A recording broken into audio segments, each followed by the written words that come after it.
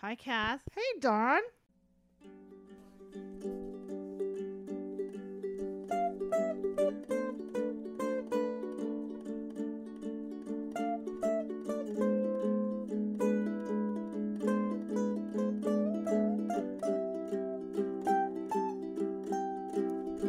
Open up my How are you in your King Diamond mask? I will be taking a video of this. It's a little ridiculous. We are not alone today. We are joined by our friend Jen. Hi, Jen. Hi. Jen has been on the podcast before, has been a fan of the sisters since the beginning. You've been our Definitely. foundation support. You're like our 13. Yeah, you're Aw. one of the 13. You were one of the first people besides Lee and Debbie, who, when I started doing Card of the Day on Facebook, you were like, love this. Oh yeah, I was into it. Totally. See? I love Yeah. it. So Yeah. thank you for that. And look Oh, where we thank are you. now. 3 years Jen later. owns a tattoo shop in my town, and it's an all-girl tattoo shop, which I love. Yes. Love that. And I love supporting you, and I love supporting the girls, and you're just family. Thank you. And recently on Patreon a couple of months ago, we had a Zoom hangout, and you kind of touched on something that is happening in your life personally and globally that is affecting you and your world. And it does affect us. We just don't know it yet. And so I invited you to come on the podcast. Kathy has no idea really what this is about too much. I know I'm familiar basics. your personal story, but in a whole, I'm just very humbled and trying to learn what's going on. Of so course. I'm very interested to hear what you have to talk about. So, as somebody who has no personal vested interest in your plight, I felt like I don't know what to do for you, but we have this platform. So I thought maybe if you can just reach a couple people and you can talk about it, it'll be worth the conversation and worth the time. Absolutely. I really appreciate it. I was actually very moved by the invitation to speak with you guys and have that space to speak about it because using social media as a platform sometimes gets lost on people. You know, when you're Yeah. just sharing infographics or you're trying to touch people's hearts into paying attention by sharing music videos and dance videos and, you know, anything that you can to kind of help represent what's happening, Mm-hmm. you know, and still get no response, total crickets, has been really hard. Yeah, we get that. You know, when you put your heart and soul into something, you know, you're competing with so much noise out there. And I have always felt that to change people's minds or to bring something to people's noses, it's one person at a time. And it feels daunting. It feels like, you know, spitting in the wind or the drop in the bucket and all of those cliches that are cliches for a reason. So, but putting it out there is worth it. Saying things out loud, writing them down, still changes the vibration of everything. So it's definitely worth it. And I can understand your frustration. So, and social media isn't everything. That's the other thing, is that there are plenty of people out there that are making lots of change, and social media might not be how they're doing it. So don't be discouraged with just that. Oh, I'm definitely not. There's been a lot of protesting and, you know, art performances and things of that nature within the public, you know, that really have helped bring awareness to what's happening right now. So let's talk about what are you here for? Okay. So it's a little overwhelming right now. But Arksakh, which is the Armenian and historical name for Nagorno-Karabakh, was attacked on September 27th by Azerbaijan and backed by Turkey, which was denied for quite some time. But this is an age-old battle over a large oblast, an autonomous region that is historically Armenian, ethnically Armenian, and Azerbaijan believes that they should have total control over this region. And I probably need to back up just a little bit for people. I want you to explain it like you're talking just to me. Okay, I know. Like, I'm you trying. Have to, Okay. You have to translate in crayon and then go back and kind of and because I think that when it comes to when we're not, I don't want to interrupt, but I just to help so I understand. Oh no, please, yeah. Yeah, is that we create such small worlds for ourselves, and so what's happening with you and in your world. Mm-hmm. It takes smaller steps because I'm only thinking about, I'm thinking about not me personally, but like in general, we're only thinking about our own selves sometimes. Yes. So the history of it or where it comes from, because I'm really interested, like whatever this is, I'm like, okay, I want to know what's going on. Okay. So I'm going to back up. I'm of Armenian descent. Thank you. Yes. Okay. And as a diaspora, I feel like I need to bring the awareness to what's happening in our region because people are facing a genocide. Not awesome. Let me clarify. Not awesome, but I understand awesome. Again, being patient with Kathy Caminero is a skill. And no, I appreciate the coaching. I'm not used to talking like this. Okay, go ahead. My great-grandparents are survivors of the Armenian genocide of 1915, which is when the Ottoman Turks decided that they wanted to rid the region of Armenians and did so by these heinous acts of marching them into the desert, denying them food and water. They thought they were being relocated, and actually they were just being brought out. And if they survived these marches, who was left? They were actually slaughtered en masse. Oh my God. And the shame of it is that for my years, God. a lot of people denied this. Oh my God. Still deny it. Still deny. There are people who still deny it. The United States didn't recognize it. Obama was the closest that we've gotten so far. Yeah, that's how. And this happened in the early part of the 20th century. Yes. So on a global scale, this ethnic cleansing was denied. Oh wow. Mm-hmm. That's terrible. Obama used a term called the Matsugerts, and I'm probably saying that completely wrong, but it means like great tragedy, great massacre. It's basically a way of skirting the word genocide. Okay. And that was the closest we got to any kind of recognition. He promised that he was going to bring the word out because without that awareness, it creates the opportunity for it to happen again, which is what started to happen recently. Wow. Yeah. What I was just gonna say. Hold on a second. Say what you want about Kim Kardashian. Oh, but she has made this part of her thing too. Yes. And Serge Tinkanian. No, she's Armenian. She's Armenian. Oh, yeah, really? she's half Armenian. Yeah. Mm-hmm. Oh wow. And she actually tries very hard to use her platform to have people recognize. Like she got 1.5 million. I'm looking it up. Like she specifically went to the Armenian Genocide Museum to put it in people's faces on social media. Yes. And if you think about this, Kim Kardashian, who has how many followers, that the 138 fact that million. she only got 1.5 million goes to show you how even Kim Kardashian can't really get people to make this part of. I just liked it by accident. You should like it.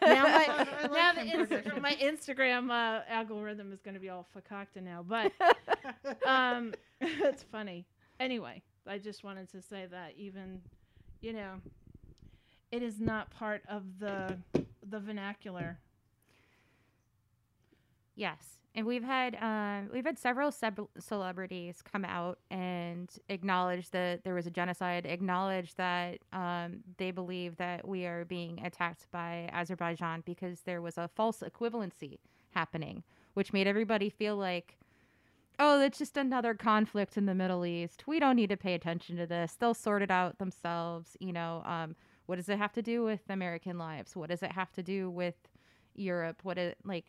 So, in the early part of the 20th century, we're talking to Kathy now, the genocide happened. Yes. And then the Armenians kind of spread out, the ones that could survive. Yes, into a diaspora. Yep. Right. Into what? Diaspora. Which means? Groups of ethnic people in other countries creating their own communities. Right. So that happened around the globe. Okay. So much like other displaced people on the globe who go through conflicts, they have resettled all over. Right. So now, for the last 100 years or so, it hasn't really escalated. We've had some escalations. They haven't been so known to us until now we have social media. So Yeah. all this information is so fast now, Yeah. and is so available that things that have happened over the course of the last 50 years, we may not have had that access to. Like I grew up knowing that something happened when I was in middle school, and nobody really, it was hushed voices with adults. There were refugees that were coming to America who were resettling with other Armenian families within our church community. Where did you grow up? I grew up, well, that's a trick question. Connecticut for the most part. Connecticut is where our church is, and my grandfather was one of the founders of the Armenian church, St. George in Hartford. What is the Armenian church like? It's very similar to Catholic Church, or an Orthodox, Greek Orthodox church. We're a Greek Orthodox. Yeah. We're not Greek Orthodox, but we were raised Greek Orthodox. Yeah. So, yeah. I'm Armenian Apostolic, as that's what I grew up in. Mm-hmm. I'm not exactly the most practicing Christian, but I'm still agnostic, so I still have some ties to that. It's very cultural for me. Yeah, talk about that. I would like to know how did you identify as an Armenian growing up? Yeah. So my father is French. I'm half Armenian, and my parents split when I was very young, and because of that, my mom was a bit of a wild child. She had me when she was 16. She is, second generation. She wanted to get out. She wanted to assimilate. She wanted to party. She wanted to be, an American kid, to the point where she rejected her birth name because it was very ethnically Armenian. And she couldn't stand her last name. She couldn't wait to carry my father's name. Yeah. Our mom's the same exact way with Greek. Yeah. She rebelled. Why did she do that? It's really like, I'm annoying. still mad at her. We are the first, us kids of my mom, are the first non-Greek speaking kids. She refused to teach us Greek. Wow. Refused. We wanted to, Yeah. because all of our cousins on my mother's side spoke Right. Greek. My yaya spoke very broken English, and she wanted to teach us Greek, and my mom put her foot down. No way. Wow. Isn't that crazy? I know, Yeah.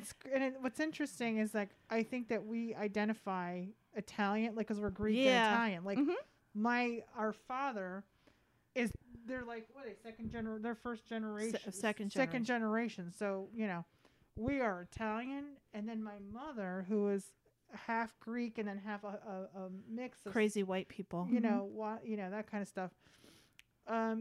And she just would not identify. She had to go to Greek school. She grew up in Resented Astoria. She resented Wow. it. Yeah.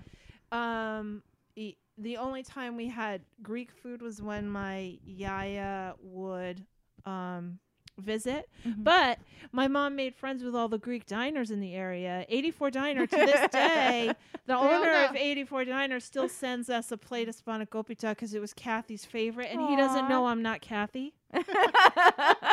So if we I was 4 years old. on the rare occasion that I'm there, he's like, "Oh, how's your mom? I miss her. I miss your mom. How's your, and he's like 100 years old. He's not 100, but yeah.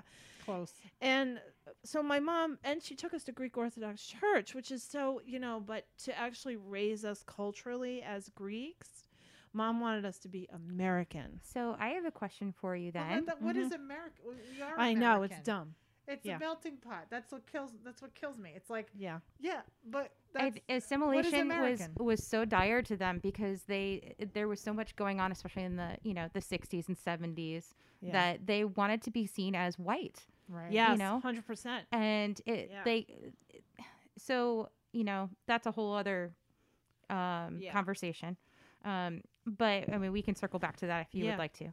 But my question for you guys is, or folks, excuse me, did you have any knowledge that the Greeks were also massacred during the Armenian Yeah. genocide? The Turks. Yeah. Yeah, we I've did- told the yeah. story. I've told the story on the podcast. Okay. Of my in 5th grade, there was a new girl in my 5th grade class. Her name was Aisha, and we looked alike. We both like very pale and dark hair. Yeah. And I was assigned to her to make her feel welcome. Aw. And she was Turkish, and I'm Greek. Mm-hmm. And she invited me over to her house, and I was so excited because she put yogurt in her rice. Yes. We put yogurt in our rice. Mhm. We still do. And when you're a little kid in suburbia here, It's not a peanut butter and jelly sandwich. Yeah. You and we're eating pasticho and tomades, and and so she had that, and her mother did not speak English that well. And my yaya, who spent a lot of time with us, also didn't speak English that well. And so I understood what it was like. Mm-hmm. And we connected. We became best friends. And Aisha Jim, she was bilingual. She spoke Turkish. My yaya came to visit, and Aisha, who's Turkish, called her father on the phone and started asking him to come pick her up in Turkish. And my great-grandmother lost her fucking mind and started screaming and crying. This doesn't surprise me at all. So sad. That Turk, murderer. Yeah. The only reason I know that is Aisha started crying. I'm not a murderer. Mm-hmm. And my yaya, now that we know what we know, obviously suffered from PTSD. Because Absolutely PTSD. all of Yep. her, except for I think 1 or 2 brothers, I can't remember, were slaughtered by the Turks. She lived in a very small island. Half of it Lesbos? was Turk. Lesbos. No. Yes. Mom said No. Lesbos. No, Mom's wrong. All right. That's what Mom said. Small island, half Turk, half Turkish, half Greek. It's a small island off of Lesbos. Lesbos is a big island. She lived on a tiny island, and the Turks burned down the entire Greek side of the island, including all the churches and whatever. There were no records. Yeah. So at 12 years old, my yaya was thrown on a boat Mm-hmm. and betrothed to her cousin, Mm-hmm. who was probably, I can't remember, Papu was like 16 years old or something. Right. And she got off the boat, and that's who she had to be with.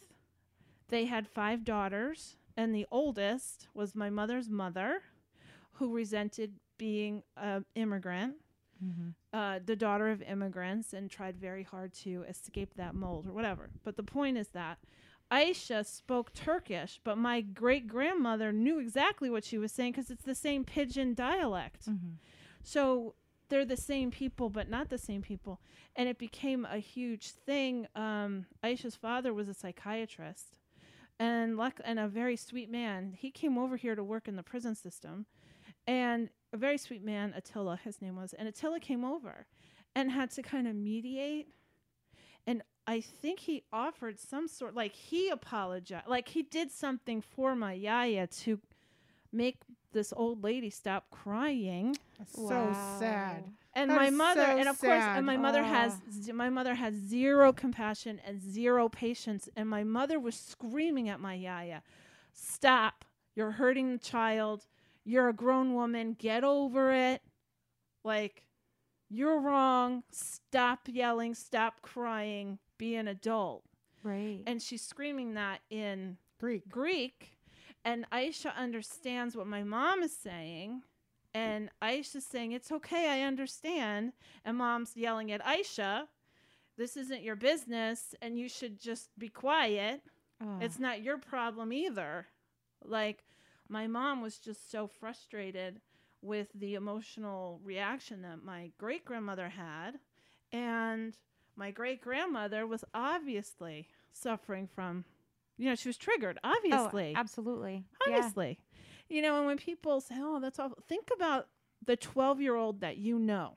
Right. Think about the 12-year-old girl in your life or the 16-year-old girl in your life and take away 4 years and think about her watching her family burn to the ground, get thrown on a boat to go who knows the fuck where, and who knows what the fuck happened to her on that boat, by the way. Mm-hmm. And who knows what the fuck happened to her when she landed on Ellis Island, by the way.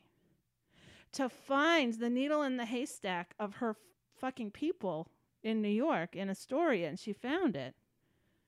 So think about that. And that's what I think, that's the disconnect that people, you got to personalize the trauma when you think about that. When it's so easy for us to say, "Oh, kids in cages is terrible." Oh my God. Think about your babies in your life and think about that. And that's the missing piece. I agree 100%. That was so good. Do you need a break? I'm a little emotional. Let's take. No, I'm okay. You're okay. okay? Mm-hmm. Okay. It's a lot. It's a lot, and we don't tend to think about other people's stories and what they have gone through, and don't take the time to really acknowledge the history. Right. And where we take so much for granted as a whole, as Americans. Yeah. We are American, which means that we come from so many different places. And so to deny that we got here somehow, all of us have a story, is insane. Yeah, I don't think, here's the thing, and the other thing is that it's an incredible story. Like, what are the chances of Aisha and my yaya actually encountering each other? Actually, I think the chances are great. Yeah. Because there is so much displacement Yeah. by oppressed people across the globe that find refuge in the New York metropolitan area. Right. That actually, I think the chances are pretty good. Right. And I'm not astounded by that. Mm-hmm. It is part of a small world conversation, but I think it's easy to say trite things like it's a small world because it's a fucking small world. And so when Jen is not getting acknowledgement, it's time to, think about that small world.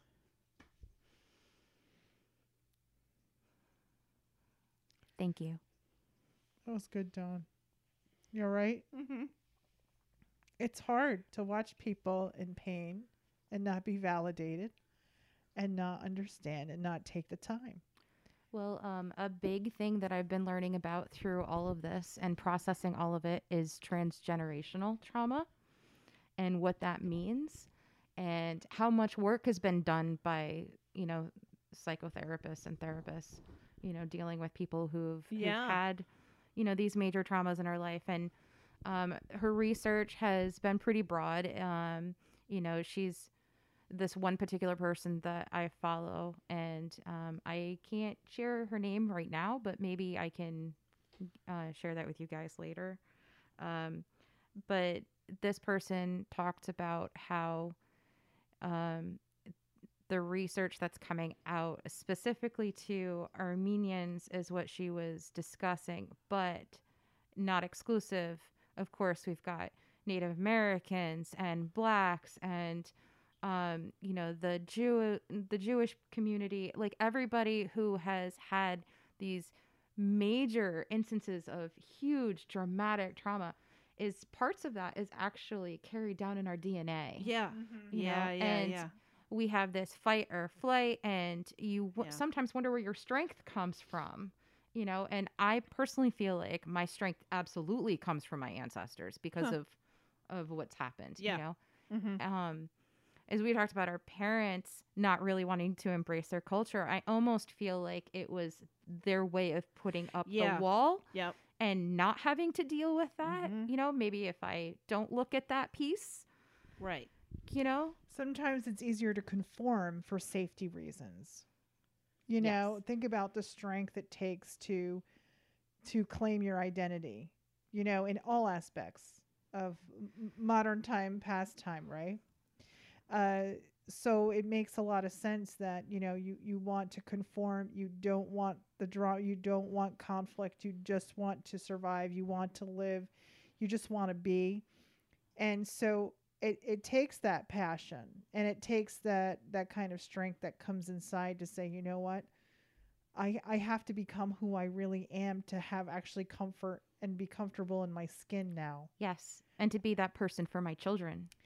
And Exactly. to pay attention to your legacy. Amen. Amen. So I understand both sides. I understand wanting to not cause, to jeopardize safety for your children. Yes. And that older time thinking. We actually are in a time right now in transition where we have to now identify who we are to make things more peaceful. It's the Buddhist philosophy of, beauty through adversity.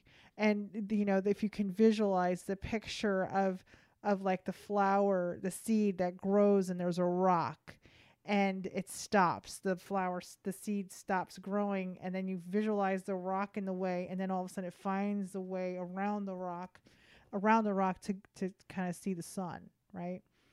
So we're facing the rock, but we're learning that we have to get around the rock. And when you do, and you're able to, through this adversity, find other people, you find your people. Yes.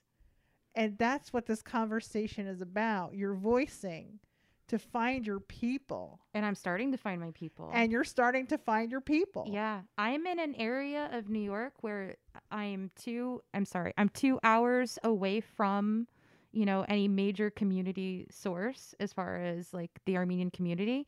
Everything's in Jersey and Queens and Connecticut, further upstate in Albany, or even further, Massachusetts. Our biggest diaspora is in California, in Glendale. Okay. I'm just now finding out that there's other little pockets in the Midwest that I wasn't even aware of, prior to COVID. COVID-19 did one really amazing thing for me. And it was when everybody went inward, and all of a sudden you couldn't travel, and, like our lives slowed down, and everybody, in order to survive, we all had to go online to sell our wares. I can't tell you how many times I've fallen down an Etsy hole. Oh, I know. That's a thing, an Etsy hole. Yeah. And looking for, anything, Armenian cookbooks, embroidery books, anything of any kind of like, flavor to add to my own, home stash of amazing things I can share with my kids. And I'd find nothing. I couldn't find jewelry. I couldn't find anything. I punched in Armenian into like Amazon, and you get nothing, Since COVID, everything. Interesting. It's coming out of the That's interesting. woodwork. All of a sudden, I'm finding companies from Armenia. I'm finding companies who are out in Glendale. I'm finding companies that are here on the East Coast. I'm finding delis that are here on the East Coast that I didn't know existed. Wow. I'm finding so much because everybody had to go online to survive. Yeah. That all of a sudden it opened up a whole new world. I'm finding artists and musicians, and it's like it's so late for me, and I'm so grateful to find it now. But I'm also like, why is just it late? a little bit. Why do you think it's late? because I'm 44 and I feel like I've been struggling to make these connections for so long, and because the diaspora is so spread out and everybody, so our middle generation, we were talking about our parents, have tried to assimilate as Americans. Yeah. They just kind of like went, yeah, I'm Armenian, and everybody gets used to saying things like, well, it's sort of like Greek. I'm sort of Right. like Persian. Actually, I am part Persian. There's like all of these different things, and you're like, and someone like, oh, you're Arab. I'm not Arab. And it's really hard to describe who the hell you are. Yeah. So trying to find all these bits and pieces, these missing pieces of you, Right. and especially as a parent, you Yeah. feel the need to pass this stuff on. So how do you claim your language if you don't have the, resources? How do you? I totally get it. I can't pass on the Greek. I could if my passion isn't there. It's not to say that it's not important to me or Well, not. it's not an easy language It's either. not easy, right? Yeah. I can't. I'm having a hard time with English language. That's why I do sign language. It's all visual because my learning is kind of Yeah. off a little bit. But I thought about that with Mom and how upset I was that she did not give me some kind of trade. Like I wasn't given something as a backup, because I think about, Henry, and he speaks Spanish, so he could get a job being he could translate if he wanted, like something to back up on. That is a natural thing. And I realized, like, well, wait a second. My one thing in my, I guess, lineage would be card reading, would be tarot, Oh, right? Which came absolutely. from my Yaya, who read tea leaves, who maybe Mom wasn't that great at it, but she did it. My father had ESP, so I'm like thinking, all right, that's what I'm going to pass down. Both Donovan and Sophia know how to read cards, Yeah. because I looked at them. I was like, if God forbid something happens, you'll never go hungry. You have to, and I taught them at a very young age how, just like we do with Nico, Mm-hmm. doing card of the day. I always read cards in front of them. It wasn't a foreign thing. He It wasn't. says, "Hi guys." It's so cute. Kade, Kade, he says. Kade. And so that's what I'm going to pass down to my grandson, because it's the one thing that I feel it's in my blood and it's a part of our family That's heritage. beautiful. Yeah. So I think that I understand that how important it is to find these pieces of who you are. And I feel comfort in that, Mm-hmm. because it's my identity. It's part of my identity. Absolutely. And when I think about, all these young children, when I say children, I mean anybody under 20, which is making me feel old. Like, I work with younger kids trying to find themselves, and we're talking about conforming, and they're trying not to conform because they don't feel comfortable, and encouraging them to don't conform. Please don't conform. Please be proud when people are looking at you crazy, because that means that when you get older, you're going to be quite successful. Because if, as Dash from The Incredibles says, if everybody's special, then no one's special. So, I think it's a very interesting thing. So be special, come out, be proud of who you are, where you come from. There's always something beautiful there. Find the beauty in it. And that's what you're doing. And that's what you're encouraging. And I hope you find, I know that you're going to find your way. Thank you.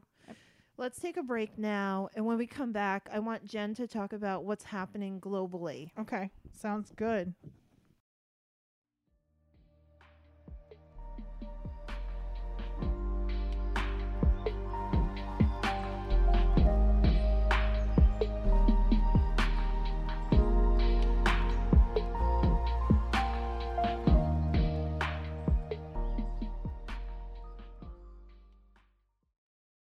So we were bringing it back to what's happening, what's happening globally, but we're going to go back to your connection with your Armenian community here.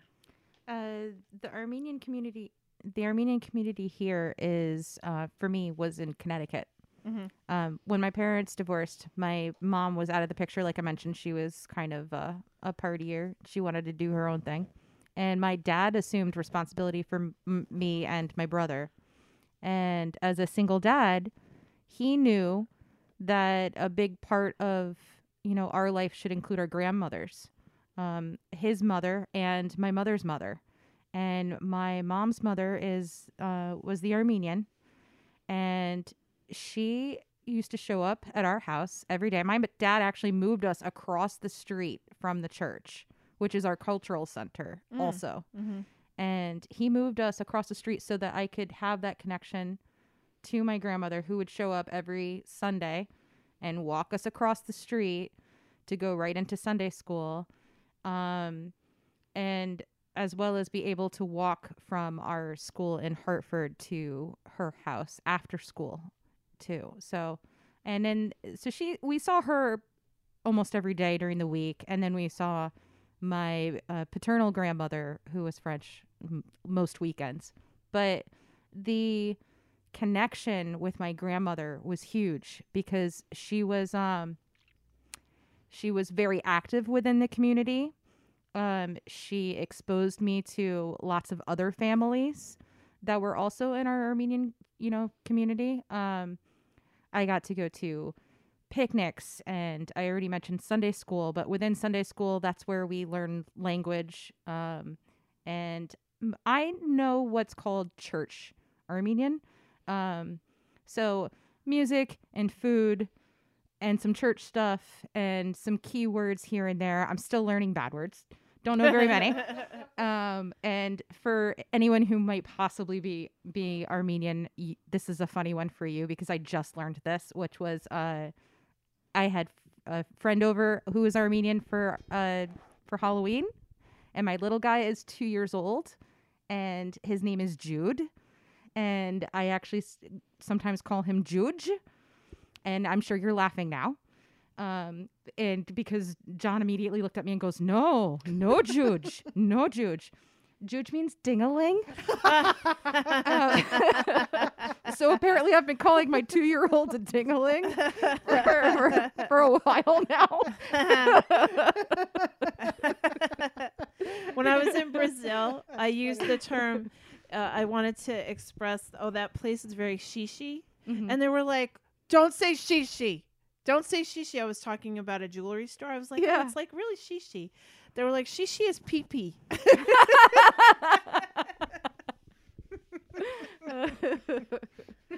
That's great.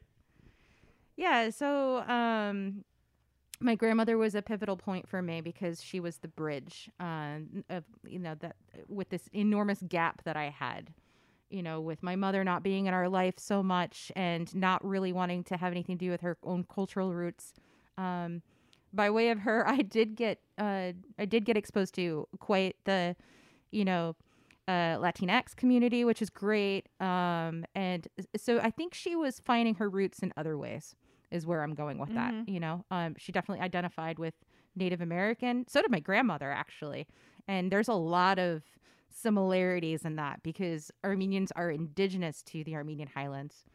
Armenia used to actually be a huge, massive chunk of land that is now the Middle East. And I'm sure you've heard and I put it up on Facebook as a joke, there might be giants, their song, Mm-hmm. Istanbul was once Constantinople, Mm-hmm. and it's just like, yep, there it is. Mm-hmm. Like there's so much of that.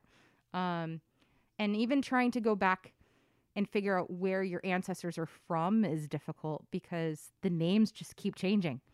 The pronunciations changed, the names changed. And so you're looking at maps from, that are pre-1915 are going to be different than, 1920 that are even different now. It's very confusing.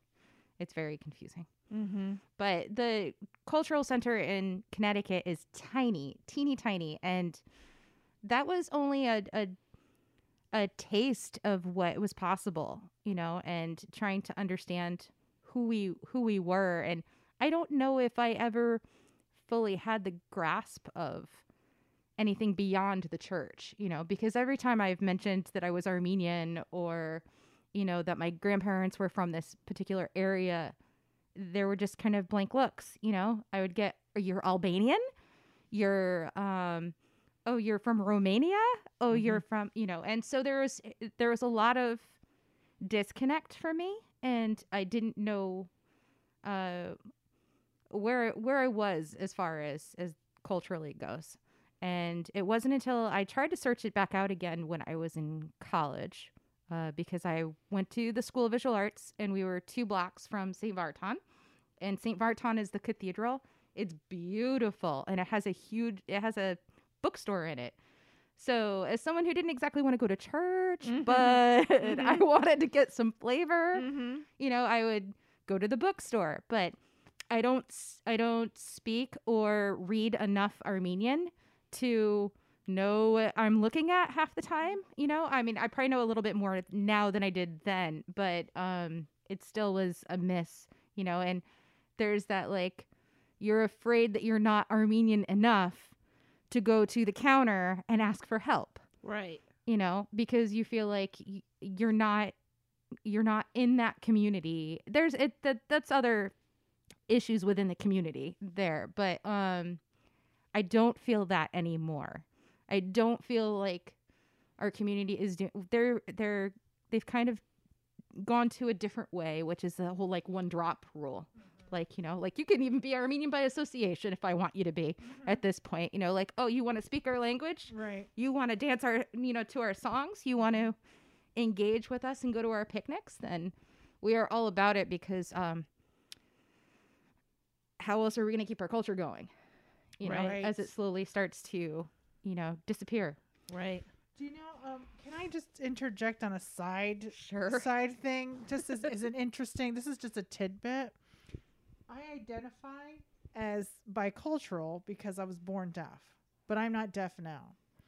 And being deaf is a culture. It's not just a language. It's actually a culture. So when cochlear implants started happening, right? And you're familiar with that. Oh, yeah. I was part of the advocacy that because kids who were hard of hearing, because I was an educational advocate and interpreter, that the kids, that 90% of deaf children were born to hearing parents.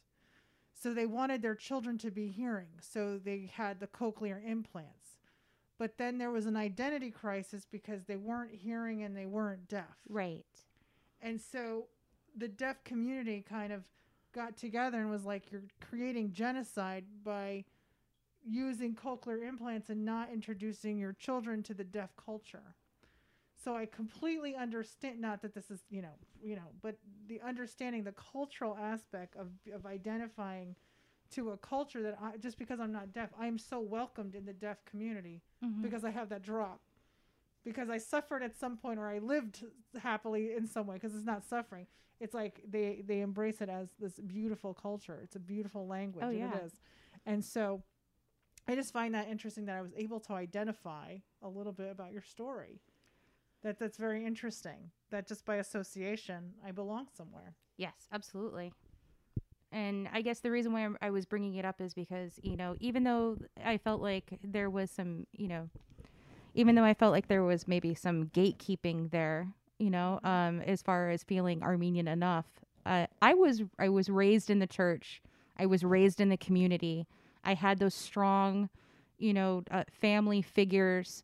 I was able to know who I was enough to really be able to identify within, myself in that. And even more so now, I am way stronger with how I feel about all of it, now that the information is easier to come by also, but my great grandmothers were alive most of my life, which is something that doesn't normally happen. And they were genocide survivors. And both my like your grandmother, both my great grandmothers were married very young, and it was a source of protection. Yeah, that's exactly it. Yeah, it was our family. We don't know where we're going to be. We don't know who's going to actually be able to stay together. So we're going to attach you to this person who is much older than you and hope that you guys can get away together and start a family somewhere else safely, or continue to live, because families were being torn apart. Yeah. So My great grandmother was 96 when she passed, and my son was on the way. She died only a couple of weeks before I had Frankie. So she only died 16 years ago, when you really think about that. And I was 28. How many people get to say that they knew their great grandmothers, still at 28? Yeah. So that was really special. And because of that, I know her story very well. And it was definitely, you walked on eggshells when she talked about it. It was something that wasn't easily brought up. And if she did, you held your breath and you listened and nobody moved, and then she would kind of retreat. She had some of her own PTSD that she had to deal with, and she lost quite a bit of her family. So we were respectful of that. So unfortunately, I wasn't able to ask too many questions.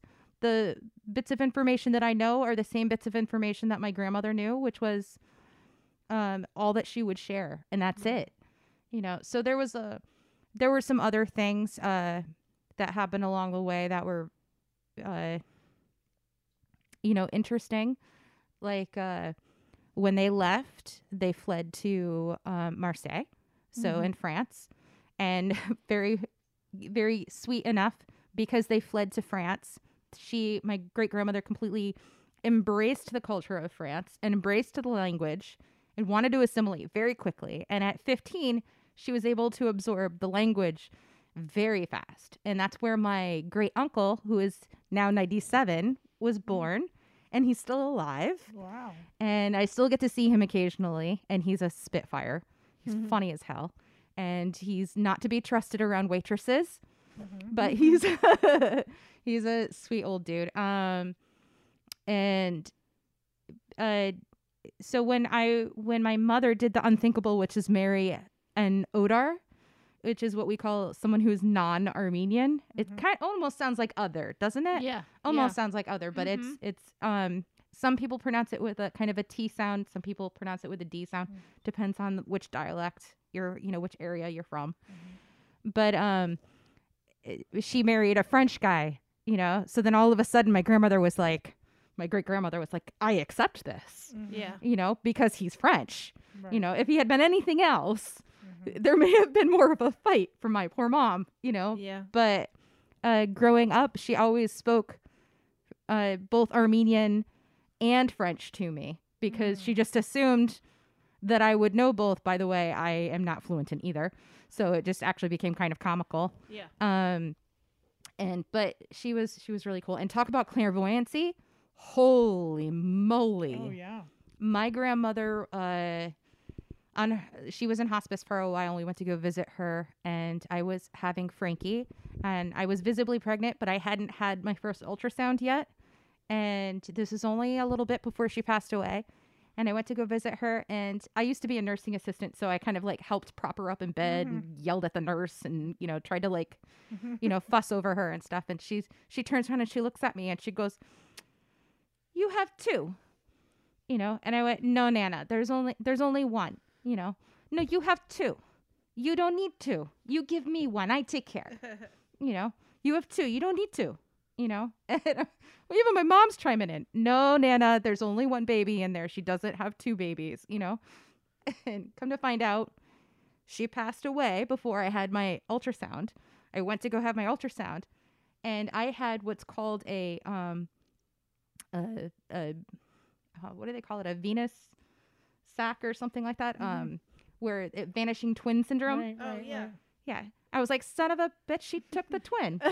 Yeah. She did. She knew. take Took the the twin. twin. She knew that having two Frankies would probably be too much for me. I'll spare you. I'll Yeah. help you. But there was a night when I actually woke up in the middle of the night before that happened, and I had a cold woman. I knew it was an older woman, a cold hand on the back of my neck. Yeah. And I knew. I was like, "All right, Nana, you got me." Yeah. Yeah. Yeah. It's a good feeling. Yeah. It's a good feeling. Yeah, she was trying to take care of us. That wasn't meant to be a negative story, about No, it's a about great chi- story. loss Beautiful of child. story. I That's love a that perfect story. I just didn't want anyone to think like, "Oh no." No, No, I no. love that It was- story. What happened was meant to to happen for us. Absolutely. sure. I Yeah. believe that. Absolutely. That's beautiful. Yeah, you don't justify that. Yeah. So let's talk about what has been happening the last few years with Armenia and Azerbaijan. So when the USSR fell, Azerbaijan was given large chunks of land by Stalin. And so Azerbaijan believed that the area, Nagorno-Karabakh, is theirs, but has actually always been ethnically Armenian. It is indigenous land for the Armenians. It's a tiny little place, and it holds an awful lot of our ancestral culture, very, very old churches. We're talking like from the first century, Mm-hmm. because they're the first Christian nation. And it's as we all know, it's the cradle of civilization right there, in that area. And Armenians believe that they are the first descendants of Noah because of where Mount Ararat is. Mm-hmm. And now Mount Ararat is actually no longer in Armenia. It's now part of Turkey, but we can see it, and they're still sacred mountains to us, so you still find it on everything. But so later on, there were, there's been different, I don't even know how to put that, because there's certain words that we've been trying to stay away from. We're trying not to say conflict, because we're trying to stay away from the false equivalency thing, because this is very clearly, they're after ethnic cleansing. They're after destroying these, ancestral sites, archaeological sites that have the first shoe that is 5,500 years old. We are the first winemakers. They found the first wine.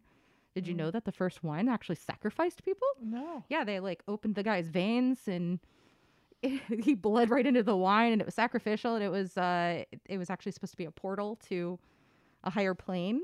Wow. Yeah, there's all kinds of really cool stuff there. As far as Yeah. Ritual. the pagan stuff and ritual before Christianity, hit the area. I'm very, very interested in all of that. But in the 80s, there was a big community in Baku, Azerbaijan, and they suddenly decided that there was obviously some triggers there, and some red flags, but they had all the Armenians in the Armenian district call out of work one day. All of a sudden, everybody was like, national holiday for no reason, stay home. And they slaughtered everybody in their homes, families.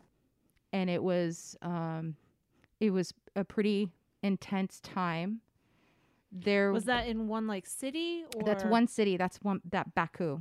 Baku. Yeah. And what size is that city?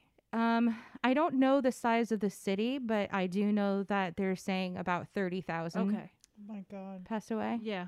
The Armenian genocide was 1.5 million. Right. Yeah. Yeah. And that's why there's so little of, little people around since then. But Baku was a big deal. And because of that, there have been other wars and other massacres. I don't want to get too much into that, only because it's just a lot of information and a lot of dates, and I don't want to lose sight of what we're talking about. It all leads up to more recently, in the last 30 years, Nagorno-Karabakh has actually became they self-determined as being an independent state that is separated from Armenia, and they even share almost the same flag, except that they have a kind of I don't know how to explain that, like a greater than look, and it's supposed to make it look like a breakaway. So it actually looks like we are a breakaway piece of Armenia, and that's exactly what the flag means. And Azerbaijan does not want to recognize that. They've had a very hard time becoming recognized, which is why all of my posts have been recognize Arxa. Because the only way to really stop what was happening is either to recognize it so that the UN takes notice, so that, the bigger major areas take notice and can help So wait, go back. Yeah, I'm getting flustered. I'm no, sorry. it's okay. So Armenia. Armenia is a So what country broke unto away? itself. There's a What broke away? So Nagorno-Karabakh is a separate piece that actually is surrounded mostly by Azerbaijan. Okay. But it was part of Armenia. It was part of Armenia. Was part of Armenia. Actually, all of Azerbaijan used to be Armenia. Right. But they got that one part. Right. And then they got Azerbaijan. Armenia proper. Right. Okay. And then the people who were this little part, which is called Nagorno-Karabakh. Nagorno-Karabakh. Yes. Okay. Which is what we also refer to as Artsakh. Artsakh. And these people identify themselves as ethnically Armenian and independent. Okay. Why are they independent from Armenia? Because that's how Stalin divided the area up. Okay. And somehow the Armenians never left that particular region. Okay. So they self-determined about 30 years ago. Okay. So they're Armenian but not Armenian. Yes. Okay. Yeah, they're not Armenia proper, which is why they don't have the ability to defend themselves, or why nobody's coming to their aid, because nobody recognizes that they are, a state to themselves. So why doesn't Armenia adopt them? Armenia has adopted them. They are actually, they have their own government. They have their own. Yeah, they are a democratic region. They have almost all of the components that they need to be recognized. Okay. They just need the bigger powers of the world to say that. Yeah, dude, we hear you. That's it. You can come to the Olympics, right? Right. They check all of the boxes in order to be recognized. Okay. So they're like, hey, well, this is us. Yay. And Azerbaijan is like, no. Azerbaijan's like, no, even though, you fund yourselves and then Armenia funds you also, and backs you, we don't recognize that, even though they haven't had anything to do with maintaining any of the government or, the money that flows in, or they don't send aid. They don't. Right. Yeah, it is. So what's the conflict? Do they want the land? So Azerbaijan wants the land back. Okay. They want the land, period. Right. They want the land that Stalin promised them. Gotcha. Yeah, and which is this tiny I piece. now. Yes. Okay. Thank you. You're explaining it well. It's exhausting, and I recognize that for you. No, I'm not a good speaker. You're very good. You're super good. Listen to Kathy says she understands. You're better than you even know. Okay. If I'm following, you're doing all right. All right. Thank you. Yeah, for Okay. sure. I'll take it. Okay. This is important. So now this Yes. is within the last few decades, you've said. Yeah, that they were independent of They're themselves. independent. Yes. So recently, Azerbaijan's like, okay, now we're going to fuck up your shit. Yeah, recently Azerbaijan, during the pandemic, it started in July at the end, they decided that they were going to start up they had a flare up and they started attacking, it was kind of like a he said, she said kind of situation, and then it was quiet for a while and we thought, okay, so another stupid skirmish, we don't really know why they were so heated. They seem to be quiet now, and even our friend John, Dana's boyfriend John, who's also Armenian, said, it's probably done. It happens once in a while and we just kind of, I'm like, oh, okay. And then September 27th, all hell broke loose and they just came back full force and they were starting to attack the Tavush region, which was a very weird move because it actually it's not part of what they actually want, and they started attacking in all these different spots. Sorry, taking a break. The from what I understand, from what I understand from the things that you post, is that you think that that's something that's happening over there, which is the full circle conversation here. Yes. Okay. So, you think like, okay, those two way over there, that's happening, but it's not true because this quote unquote skirmish is global, and it's targeting people of Armenian descent. And that's, I mean, the skirmishes are a big problem, but that's a big fucking problem. Yeah. So what happened was it was actually kind of it was a call to anybody who was from Azerbaijan or who was connected to Turkey, that they would be rewarded if they started attacking Armenians on any soil. So, New York, LA, like Oh my here, God. Yes. Connecticut, like Yeah. anywhere. There were attacks in Philadelphia. There were attacks in San Francisco. There were attacks in LA. There were there were major attacks in Russia. There were attacks in France. I mean, the list just goes on and on, you know. And that is when I started to really become concerned. And this was back in July. Obviously, when September started to, rolled around and they started attacking again, we knew that this was part of a bigger picture. We knew that they weren't going away very fast. We knew that this was time. We actually had to mobilize troops. We had to gain humanitarian aid. We had to move people because they're using cluster ammunition. They're using missiles. They're using all kinds of things that they have used white phosphorus bombs. They have burned down our forests. They're attacking civilians in churches, in schools, in PPE factories. And they're not supposed to be attacking civilian areas. They're supposed to, they're not military targets. And that's exactly what they were doing. They started to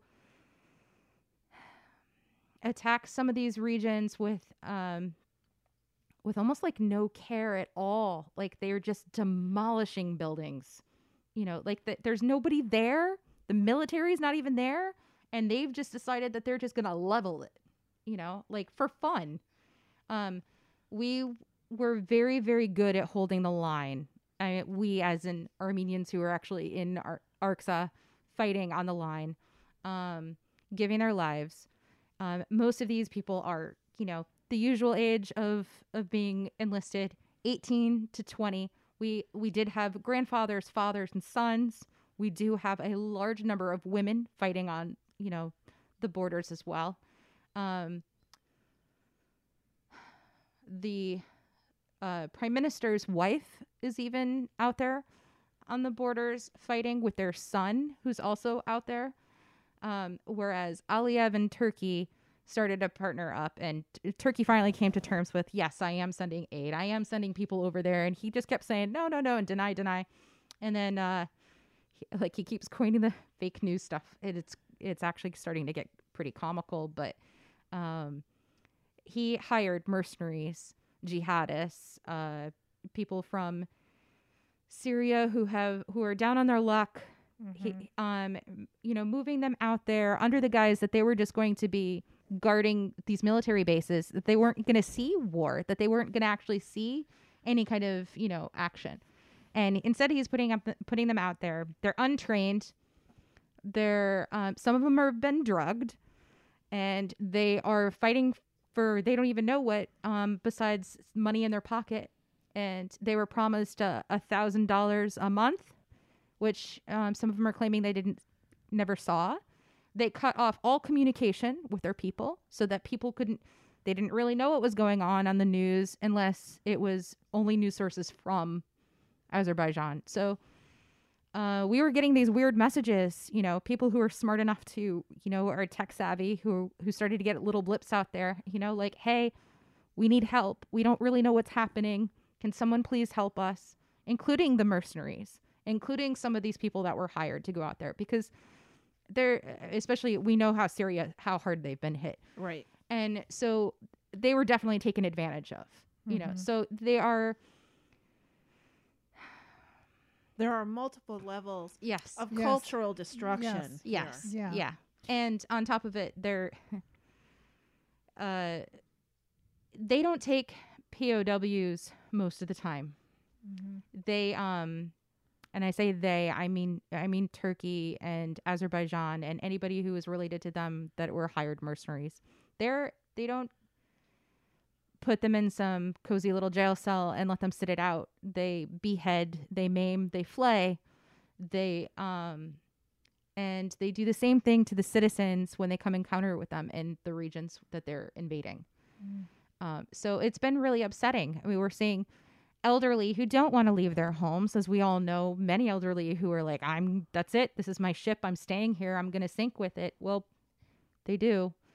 And it's really upsetting when you get another report of, an 83-year-old man who gets beheaded because he didn't want to leave his home. This is happening now. This is happening now. And that's the conversation. I think I'm going to just pull it around. Yep. That we're so oblivious or blindsided if it's not happening in our backyard, not in my backyard, not happening to me. And why this conversation and why you're bringing it forward is so important. And your heart and when it's to me, if it's happening to you, it's happening to me. If I love you, if it's happening to you, it's happening to me. If it's happening to your people, it's happening to my people, because that's how I think, and that's how I feel about, all the destruction and happening, with our universe. And then we go to our earth and our world and our nation and our communities and our neighborhood and our home. It's like this big cancer thing that just comes and invades. And so the message is that even though it's not about you, it is happening to you. If you are listening and you know somebody, and it's not just this Armenian culture, it's like happening in so many other places, that we have to start really thinking outside our own homes sometimes and really help more and be there more. Yeah. And because I'm hearing the helplessness. Yeah, I'm sorry. I guess, yeah, I'm a little all over the place, and I'm afraid that I'm not communicating well. No. I'm sorry that you keep having to. No, you're No, clear. that's our job. We Okay. have a podcast. We have to figure. We have, and also I have. I love that you call it our job. It's our job. Where's my benefits? You get. We decided it's what do I call it? What do you get? Cam bucks. Yes, Chris calls it cam bucks. I think I have a really good way of putting it in a way that helps Americans understand it a little bit more. Yeah. Which is, Armenians are like the Native Americans here in the U.S. They are indigenous to that land, and they are fighting these huge fascist dictator colonist states who are coming in and trying to erase completely. Mm-hmm. They are actually, we had uncovered before our major discoveries yesterday that there is a mining company that has been waiting for the war to end and for the Armenians to lose so that they can regain Artsakh so they can mine it for gold. We are not rich in oil as far as we know. But there's a lot of access points. Azerbaijan has no direct access point to that particular area and then going on to Turkey. How do you get that access point? So this is a very relatable, we're talking is very relatable It's here very as you are. relatable. Yeah. Yeah. It's very relatable. Yeah. And it's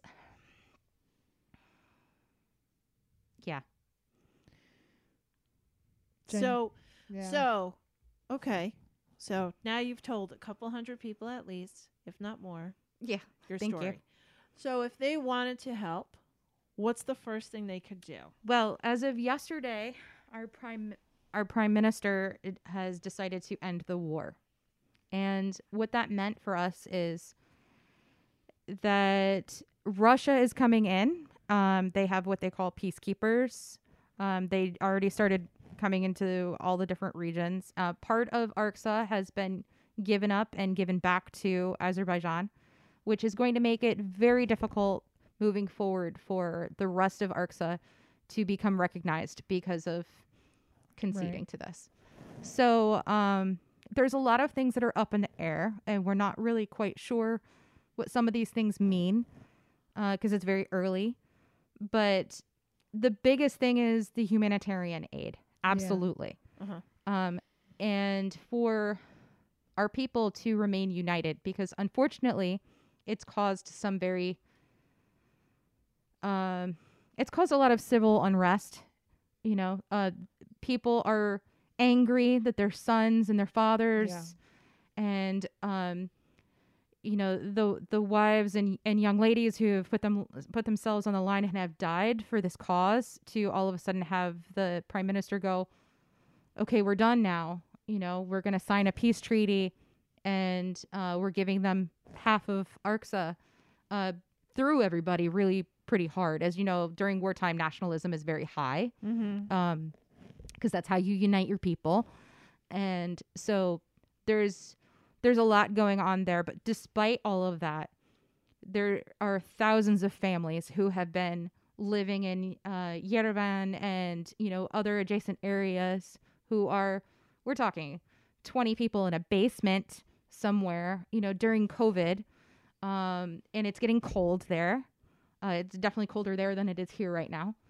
And these people are displaced, and most of them are not going to go back to their homes. Actually, some of them are already lighting their homes on fire because they figured, if I can't go back to my home, I don't want these colonizers to take my home.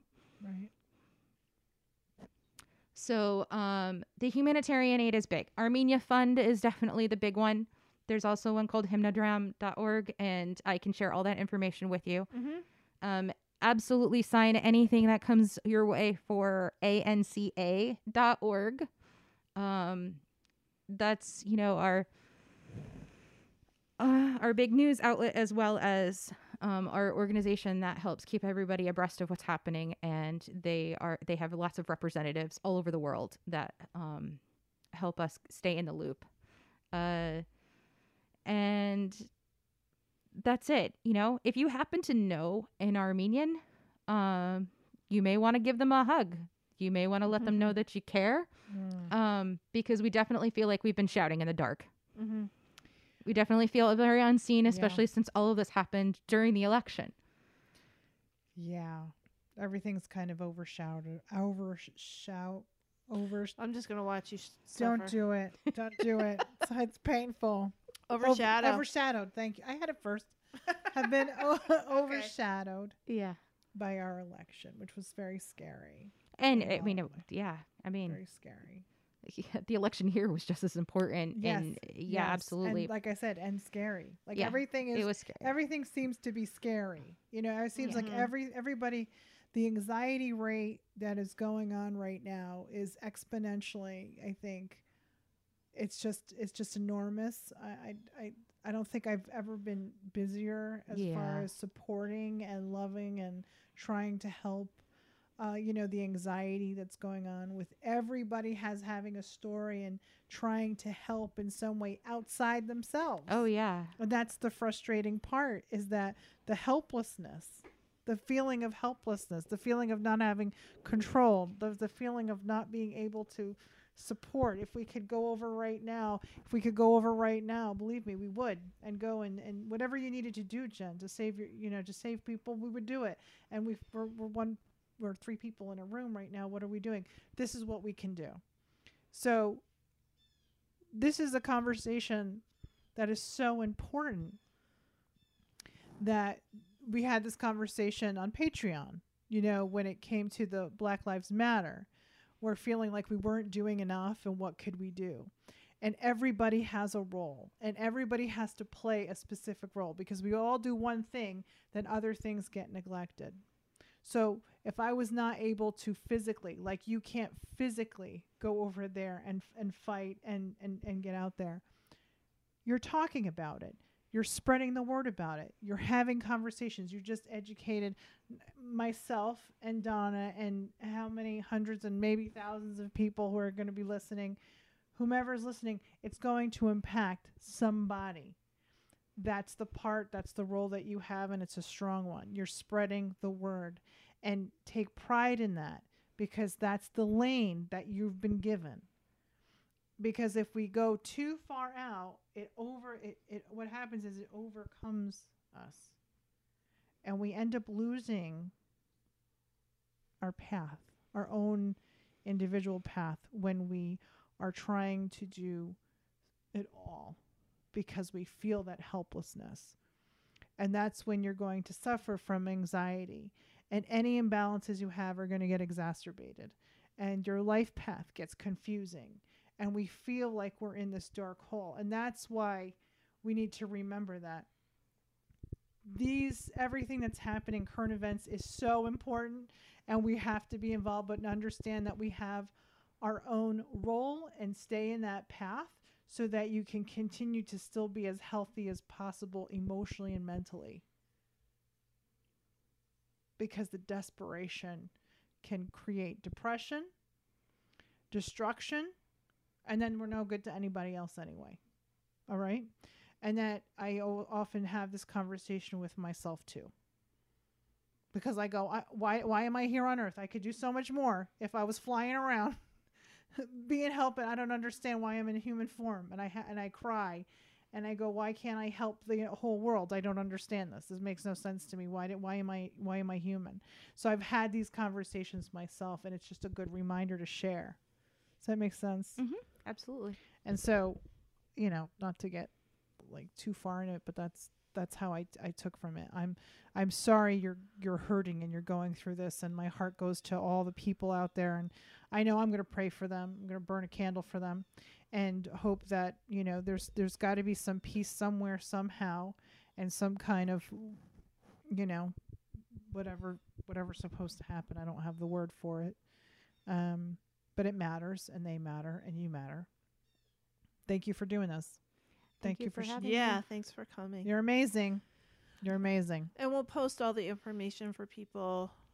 And you never know, you might connect with somebody. You never know. It's going to happen. Oh, yeah. And any other Armenians out there in the Hudson Valley, hit me up. Hey, you have to go, hey. Hey, let's do it. Let's do a shout out to your tattoo shop. Yes. Oh, Guts and Glory Inc. on Main Street in Rosendale. Guts and Glory. You guys are beautiful. Thank Okay. you. All right. Thanks so much. High five. High five.